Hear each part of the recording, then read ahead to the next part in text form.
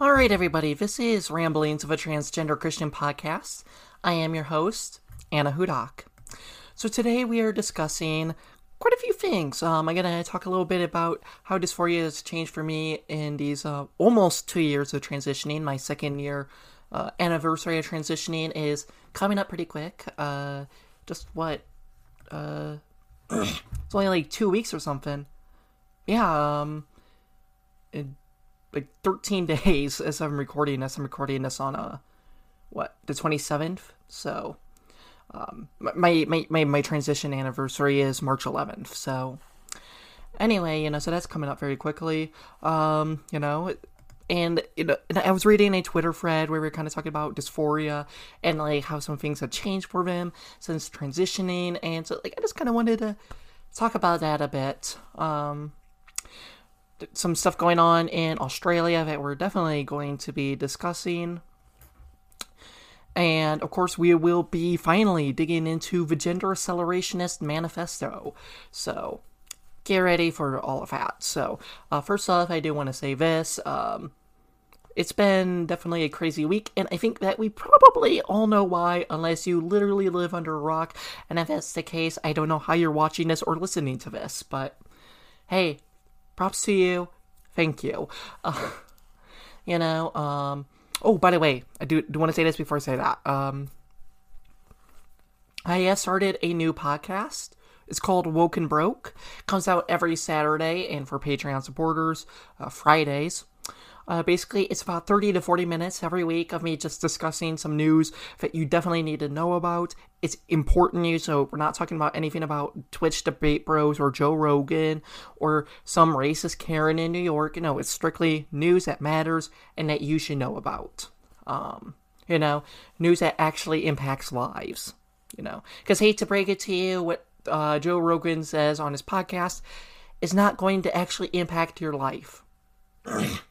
What the U.S. Senate or state legislatures are doing, what, all that stuff matters, and also world news that is important to know. Basically, it's things that it's mostly going to focus on stuff that you're not going to hear about anywhere else because it's not flashy, it's not clickbaity, so recent episode I was talking about Honduras, their new president, and, the fact that the U.S. may want to go in and try to, do some regime change there because she's a little too far to the left for their liking.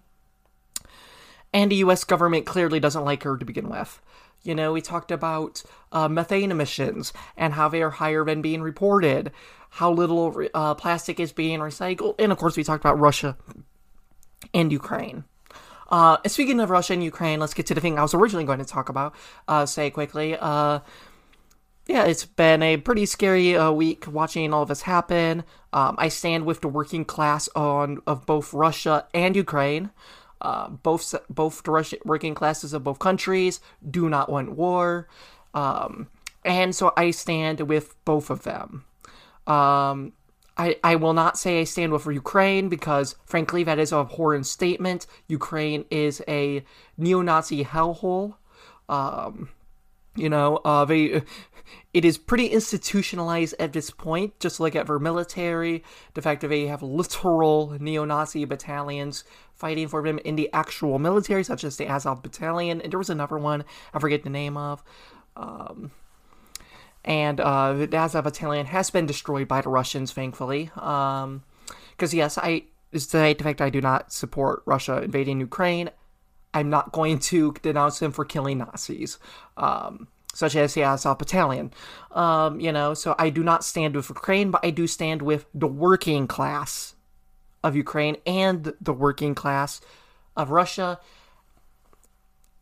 And also I am okay with Russia killing actual neo-Nazis in the Ukraine military. Still doesn't give him an excuse to invade Ukraine, though. But anyway, just want to say I do stand with the working class of both countries. There we go.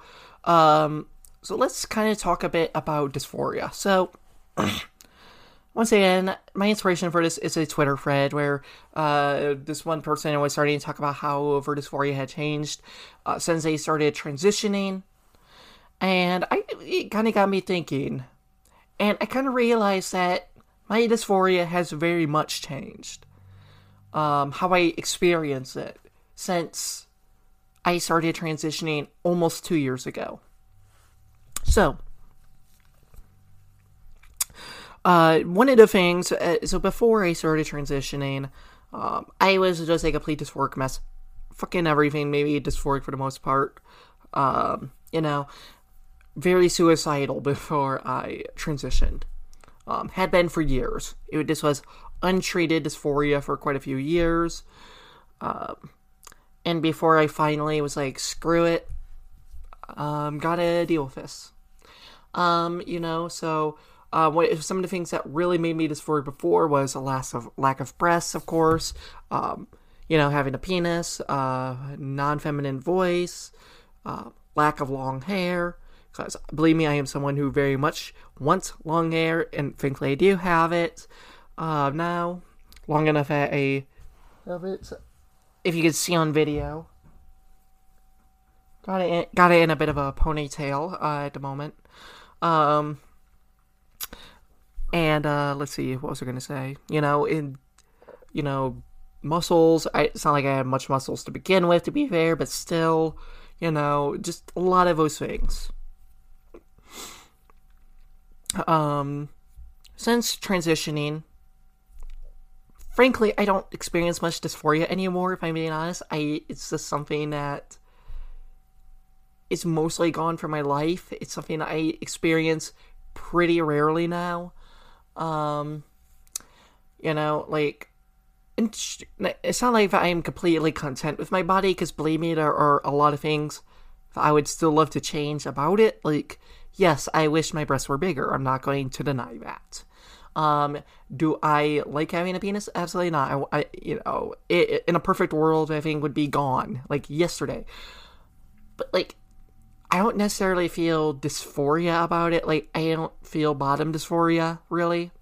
The only times I do is when I have to tuck. When I'm tucking, I definitely feel dysphoria. I'm not gonna lie. I do feel dysphoria when I'm tucking, because it's why can't it be flat down there all the time, Why do I have to tuck? Which I don't tuck very often. I only do it when for a few certain outfits. I got this really cute purple shirt for Christmas. And it is kind of short. It does not cover down there at all. It does not cover the bulge. It barely, it's basically just like a belt length, it pretty much goes just down enough to barely cover the belt, if even that. And, what was I gonna say? But it's I gotta tuck when I wear that. But most of the time I don't. And so most of the time I just don't feel bottom dysphoria, to be honest. Because most of my stuff most of my shirts are well long enough to cover up any bulge down there. So, once again, I was talking about earlier, do I wish my breasts were bigger? Absolutely, for not very noticeable. But I don't feel dysphoria over it necessarily. It's just something that's just I would like to see it get bigger. But it's not I need to for dysphoria reasons. Before transition, I feel very dysphoric about my voice. I have a very deep voice before transition. I don't really feel it anymore. And it's not because my voice is all that feminine, because it's not. In fact, my voice actually used to be more feminine. I've never taken voice lessons. It's done strictly by myself, watching YouTube videos and reading blog posts. I actually used to have a more feminine voice. I think even when I started this podcast, I had a more feminine voice, because frankly, it's just gone lax, and a lot of the time, I recognize I sound pretty much like a guy, because I just don't put much effort into my voice anymore. Yeah, now also I'm getting really self-conscious about my voice, and I'm trying to do all the little tricks to kind of make it sound a bit higher, a bit better, a bit more feminine. But anyway, so I don't really experience sorry about that. I don't really experience dysphoria about that anymore. I I don't really experience it or feel nervous about it unless I'm out in public and I sound more masculine. Which I have done a few times, but, I don't really know what's going on, apparently, eyebrow shapes are different between men and women. I don't really know. Never really felt dysphoria about that. I don't really feel dysphoric about my body shape anymore. I used to, all hell. I don't anymore. Does my body shape look feminine? No. Do I really feel dysphoric about it at all? Not really. My butt does not look feminine at all. It's very masculine looking. I don't really feel dysphoria about it. In fact, I never really felt dysphoric about it, period. Even before transition, never did. Hips, I felt pretty dysphoric about them in the past. I don't really anymore, despite the fact I never really grew any hips. I just don't feel dysphoric about it. And a lot of other things, it's just, I don't really feel dysphoric about things. Sure, there's things I want to change. I would like a more feminine shape, I would like my face to look more feminine, because I recognize it doesn't look all that feminine. When I don't wear a mask out in public, which is extremely rare, I almost always do, I get misgendered. People immediately just say, sir. It does not matter how feminine I'm presenting. They will call me sir. So I have to wear a mask to pass as female. Unfortunately. So, there's that. And then, let's see. So it's just but I would like my face to be more feminine, but it's not like I need to for my dysphoria. So, it's just changed. I just don't really experience all the dysphoria I did. Just at this point, it's just things I wish would change about my body. And, that's not necessarily a bad place to be, because I think, from what I understand, everybody, even cisgender people, have things that they would like to change about their bodies. So, I'm probably not going to be chasing after any surgeries. That and the fact that I already did have one surgery when I was a day old, and I still have lifelong side effects from that. So that also kind of adds to my wariness of getting any surgeries. But, so it's I think I'm mostly okay, I'm mostly fine with my changes. Really the only thing for me is a must is somehow getting my face to look more feminine, so that so I can go out without a mask all the time. So that people can look at me without a mask and go, woman, she, her, instead of sir, so. And I need to really work on my voice. I definitely recognize that. I have definitely grown lax on that. It does not sound all that feminine most of the time. Anyway, it's just not consistent as either. Even if it is a bit on the more feminine side, it's not consistent. How I talk constantly changes. My voice constantly is changing. Even sometimes in sense, just because, I have no control over it. So, I definitely need to focus a bit more and, focus a bit more on my voice. Anyway, I think that's really everything I've got to say about that. And also I gotta make when I started saying that, I think that I did not sound even remotely natural. It sounded like I was like a moose dying. Dear God. Please do not go back and re-listen to that moment. Oh gosh, that was horrid.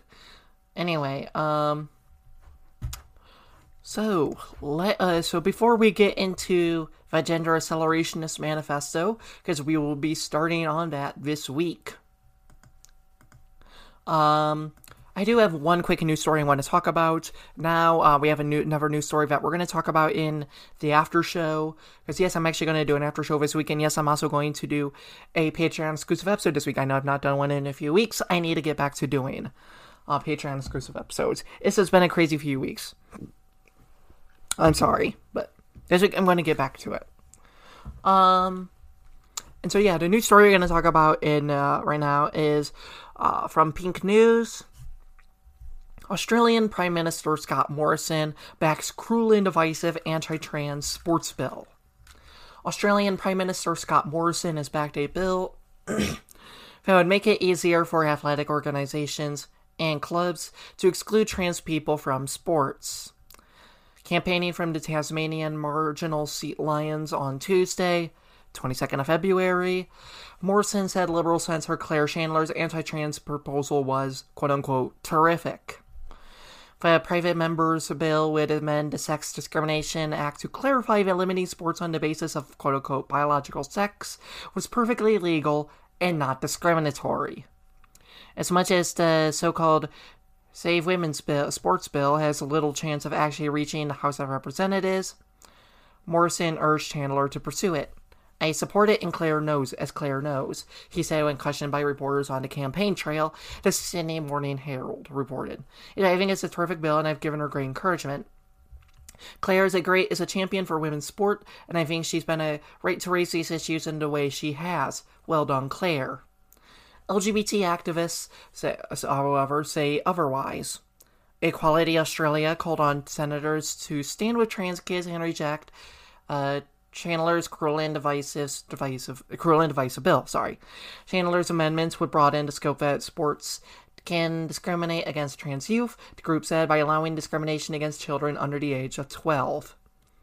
Because, targeting children, that's always a good thing to do, Nothing says more about a civilization and how good and moral it is, and then targeting children politically, oppressing children. That's, the hallmarks of a good civilization, quite clearly. The legislation intends to ensure that organizers are not limited in their ability to operate single-sex sport by the threats of complaints of unlawful discrimination, according to the policy's explanatory memorandum. So, yeah, basically, it's just give fuck trans people. That's all we're doing. But it's literally for justification. Is we don't like trans people, and we want to make sure that it's illegal to discriminate against them. It adds that women's sports must be quote-unquote protected, and that a male person is not entitled to demand inclusion on the basis of gender identity. Well, thankfully, no males are demanding to go into women's sports. Only women, because yes, trans women are women. Transphobes, cope with it. Deal with it.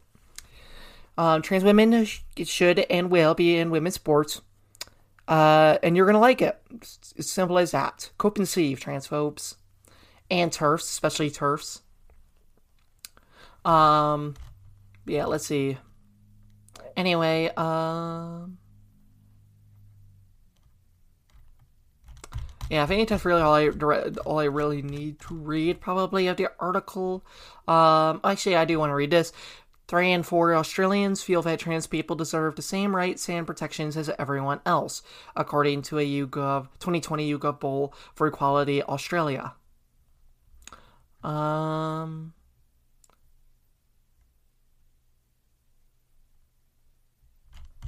Anyway, so yeah. Basically, biological sex, limiting sports on the basis of biological sex. Okay, but trans women, if you want to talk about quote-unquote biological sex, are far more cis women when it comes to biological sex when they've transitioned than they are cis male. I'm just saying. We look at hormones, bone density, muscle mass, body shape, oftentimes, especially if they transitioned younger, far closer to cis female than it is male. So just saying, if quote unquote biological sex is your thing, then you straight up have no basis whatsoever. Biological, quote unquote, we're doing this because of biological sex means that your entire argument is invalid.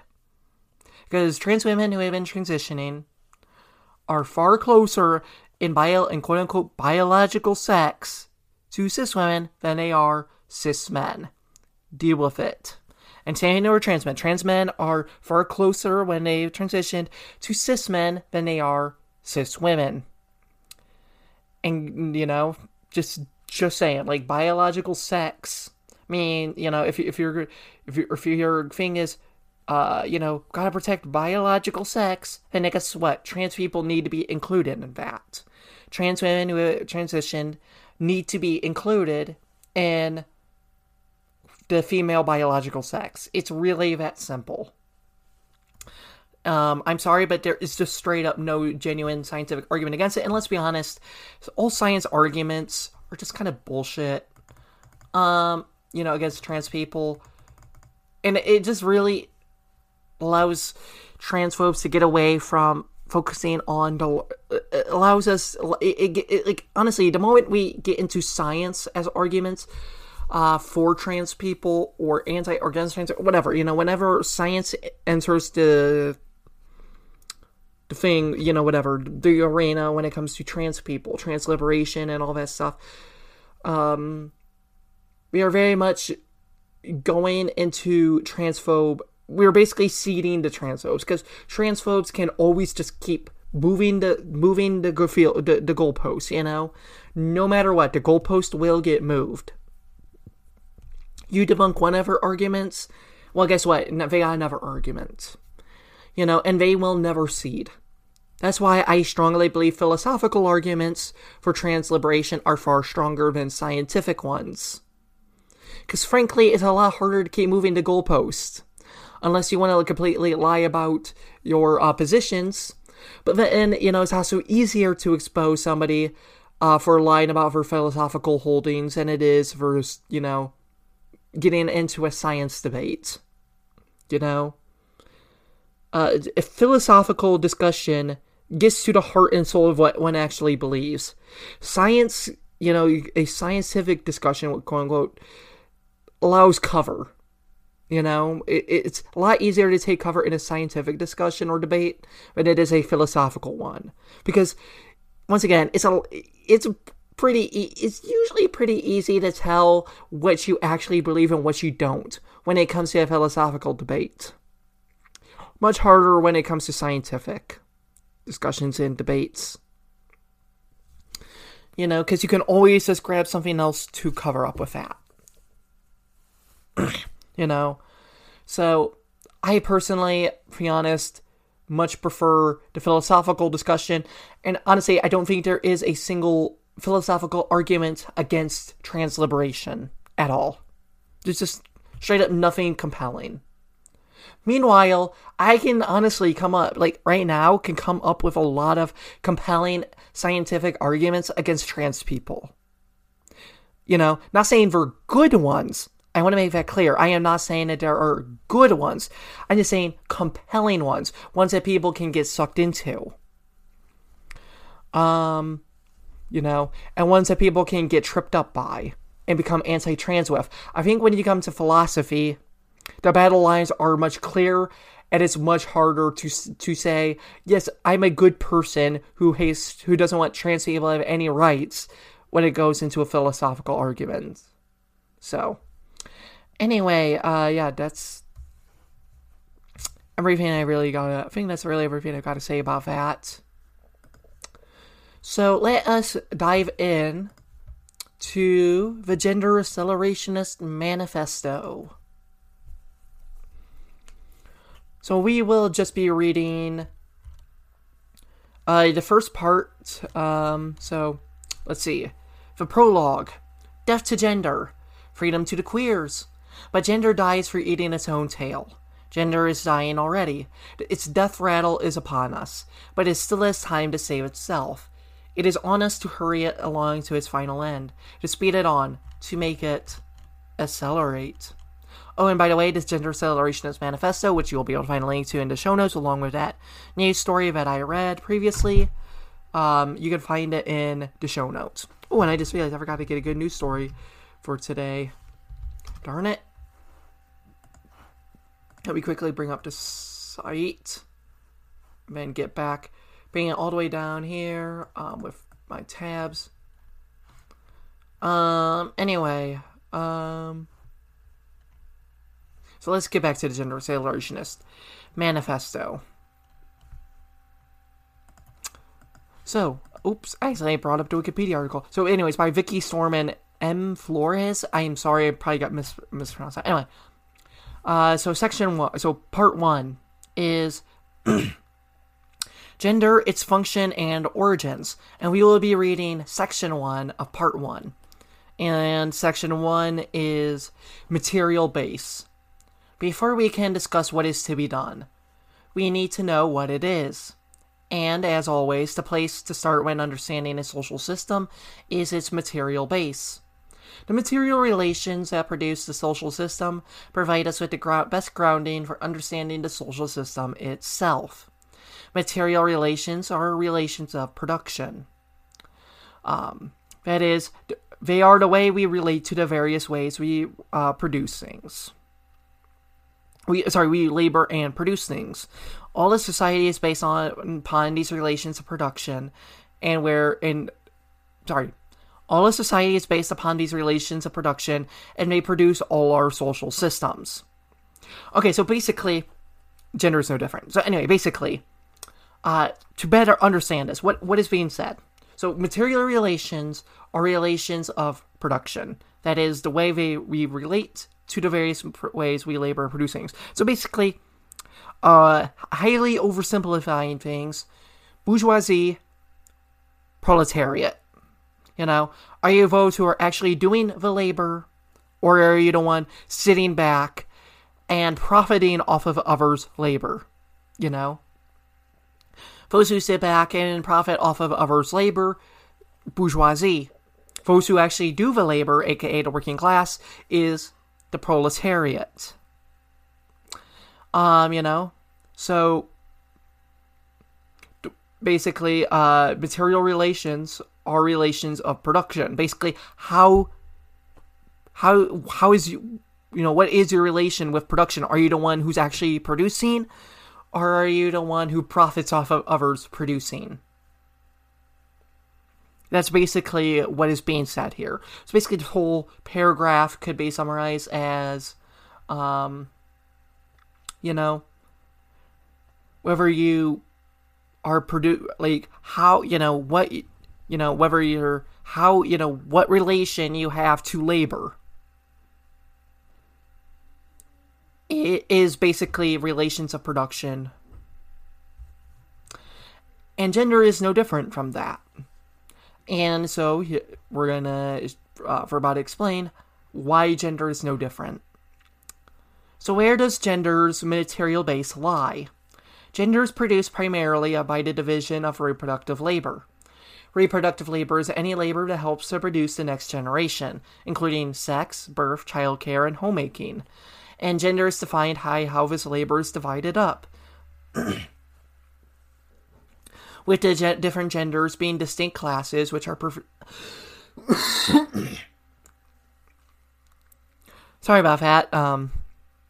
Really back off. Anyway, Anyway, what was I saying? And gender is defined by how this labor is divided up, with the different genders being distinct classes, which are expected to perform specific sorts of tasks regarding reproductive labor. So basically,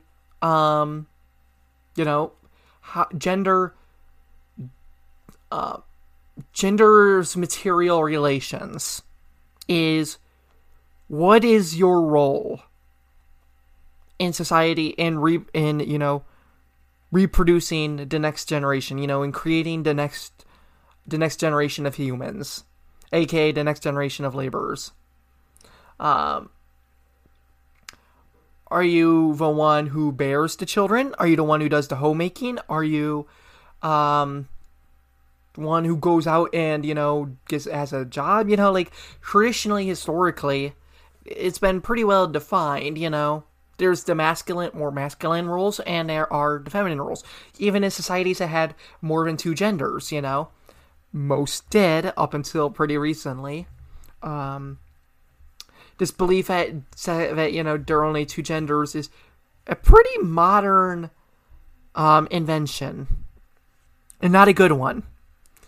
It is a very bad one, in fact. But even if there were several, like 5, 6 genders, there were still 2 roles. Your gender either fulfilled more feminine roles or they fulfilled more masculine roles. And so were you the one who stayed at home? Were you the one who had the children? Or were you the one who went out and worked? Who was the protector, the provider, of the family? And so that is gender's material relations, And I think we can understand, which is, which have been seen as the more feminine roles, which have been seen as the more masculine roles throughout history. Anyway, let's continue on. The way gender differs between cultures is determined by how these tasks are divvied up between the genders. The particular characteristics that this produces are what is known as the superstructure. So, while gender is produced by this material base, it also involves an amalgamation of various stereotypes, ways of dress, formal speech, etc. in a superstructure which differ how we experience our gender. So, in other words, our relations to gender isn't strictly your role. It's not strictly, whether you're the homemaker, the one who protects the family, what your role in sex is, it's also how you dress. It's the way you speak. It's how you're expected to act. Which is in addition, that's not the material base. Gender is just another way that gender is defined in addition to its material base. And these additional things, which have nothing to do with the material base, is a superstructure. It's basically, once again, superstructure is like societal expectations on how you dress, how you act, what you say. Whereas material base is what your actual role is. Are you doing homemaking? Are you, the one who's protecting and providing for the family? Etc., So, hopefully I'm making sense. I can only hope. Anyway, this applies to all gender. And this applies to all cultures. And I want to make it clear, okay? I want you all to right now just applaud me. I actually looked up how to pronounce things for once. Yes, I did. For the first time ever, I actually did the research to find out how to pronounce things. And there was literally no pronunciation guides on the internet. So I am just going to have to come up with pronunciations of these words. Because the one time when I actually do my job and look things up and how to pronounce, they don't say, there's nothing on the internet to tell you how to pronounce it. And I'm sorry if you hear that noise. That's my phone going off. Anyway, the Bougie, I think it's Bugai. We're gonna go with that. The Bugai people of Indonesia, rather than the 2 genders of our society, have 5 genders in total. Calabai and Kalalai people have biological characteristics that have been gendered as male and female respectively. But they adopt their reproductive labor tasks, typically assigned to Makunrai, roughly equivalent to women, and Oroeni, roughly equivalent to men, which provides them with a different social class. Don't worry, we're going to dive into all of this, okay? I know that I just said a bunch of things that probably don't make sense. Don't worry, we're going to make sense of it. Okay, but let's continue on a little bit more before we break all of this down. More interestingly, however, are the Bisu, the 5th gender, which fills a role distinct from the other 4.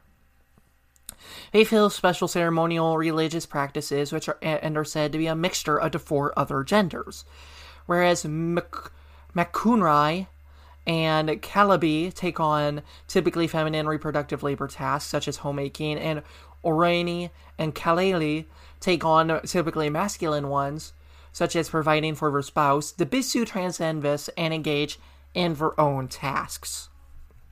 Okay, so in the Bugis society, whatever, they have 5 genders, as previously said, but I'm kind of going to repeat myself a bit when I talk about this because, well, I want to make that previous paragraph completely understandable. So, the 5 genders. Orani, whatever. They are comparable to cisgender men. So basically, just think cisgender male. Makunrai is basically cisgender women. And I want to make it clear, none of these are one for one. When it comes to our, Western perception of gender. Like, it's not like Orani are 1-to-1 comparable with cisgender men. We're just very close. Okay, so when I say Orani, just basically picture cisgender men. Makunrai, just picture cisgender woman. Once again, not 1-to-1, but Makunrai are basically cisgender women. Orani are basically cisgender men. And then Kalali are basically transgender men. Not 1-to-1. I want to make that clear. I have a, LGBT Wikipedia, for Kalali. So basically, a Kalali is a person in Buddhist society who is assigned female at birth, but takes on the roles of a heterosexual male. Notice that. Heterosexual male. Kalali dress and present as men, hold masculine jobs, and typically live with female partners to adopt children. So that's, basically, it's basically kind of their version of transgender men. It's basically the closest analog we have, that they have to what we see as transgender men. And then Calabi, or Calabi. These are basically kind of as close as they get to our Western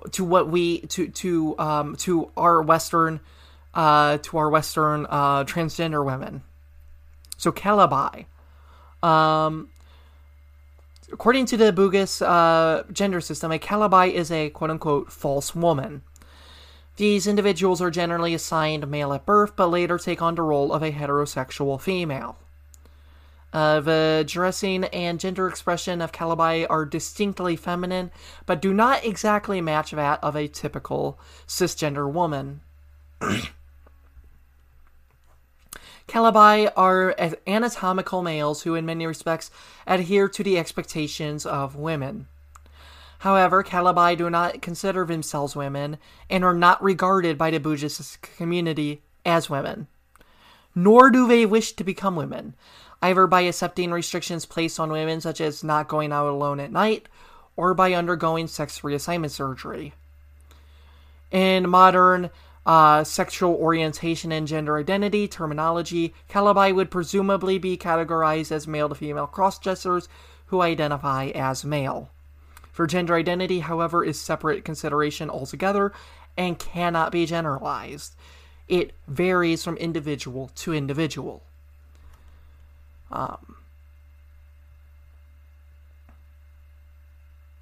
Let's see, and so this is different from Kalali. Kalali are basically the closest thing that they have to are transgender men, who are anatomical females who take on and conform to many of the norms, roles, and expectations expected of men.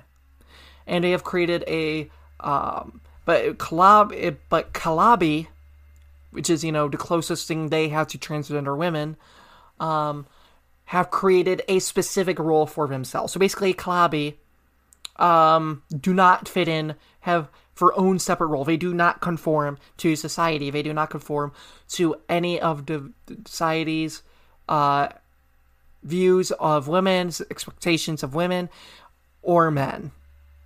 While Kalali, which is basically a very close version of transgender men, basically can conform to society's view of men. So, let's see. Anyway, there's more in this article, but I don't think we necessarily need to read all that. So, hopefully that makes a bit more sense. And then there's the Bisu. Let's see. So, according to the Wikipedia article, for one to be considered Bisu, all aspects of gender must be combined to form a whole. It is believed you are born with the propensity to become a Bisu, revealed in a baby whose genitalia are ambiguous. So these ambiguous genitalia need not be visible. A normative male who becomes a Bisu is believed to be female on the inside. This combination of sexes enables a metagender identity to emerge. However, ambiguous genitalia do not confer the state of being a Bisu alone. Do not confer the state of being a Bisu. The person must also learn the language, songs, and incantations, and have a gift for bestowing blessings in order to become Bisu. They must remain celibate and wear conservative clothes. In pre-Islamic Bugis culture, Bisu were seen as intermediaries between the people and gods. According to Indonesian anthropologist Professor Halilintar Latif, up until the 1940s, the Bisu were central to keeping ancient palace rites alive, including coronations of kings and queens. So basically, Bisu are androgynous or intersex. That's basically how we would see them. You know, it's the closest they get to are androgynous and intersex. And sometimes they straight up are intersex. Anyway, so hopefully that makes a bit more sense. So basically,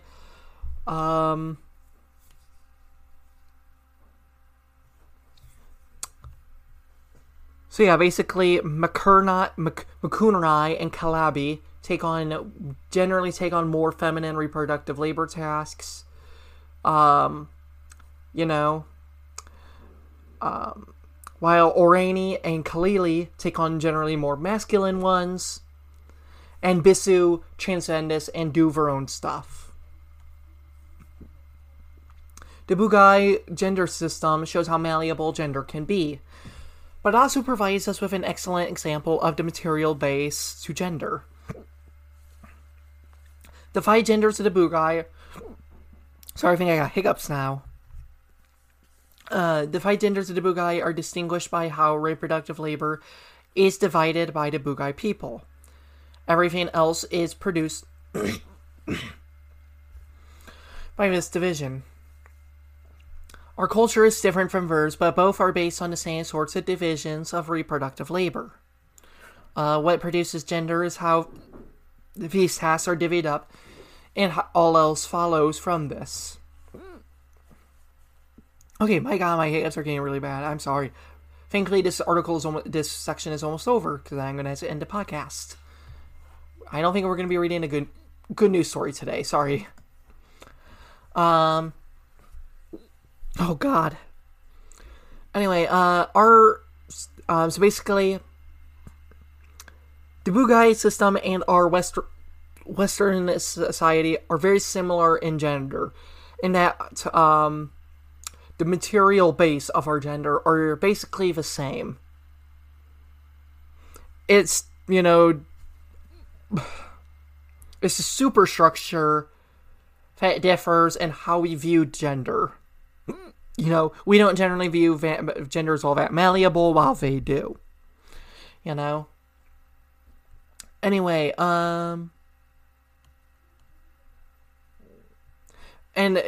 what produces gender is how these tasks are divvied up, and all else follows from this.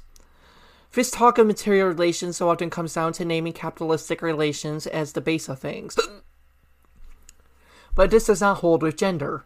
While gender and capitalism work together and are part of the same social order, they do not share the same material base. This isn't to say that the material base of... While gender and capitalism work together and are a part of the same social order, they do not share the same material base. This isn't to say that the material base of gender is no relation to capitalism. Reproductive labor is required for producing new labors for capitalistic production and capitalistic... Oh god, that was bad. And capitalistic production tends to define the exact nature of male reproductive labor. Okay.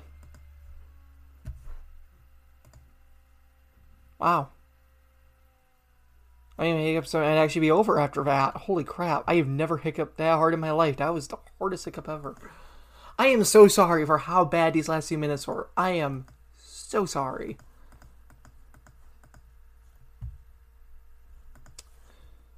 Anyway, so yeah, actually, I already got rid of the good news story for this week, so, anyway, I guess we'll just end this all there.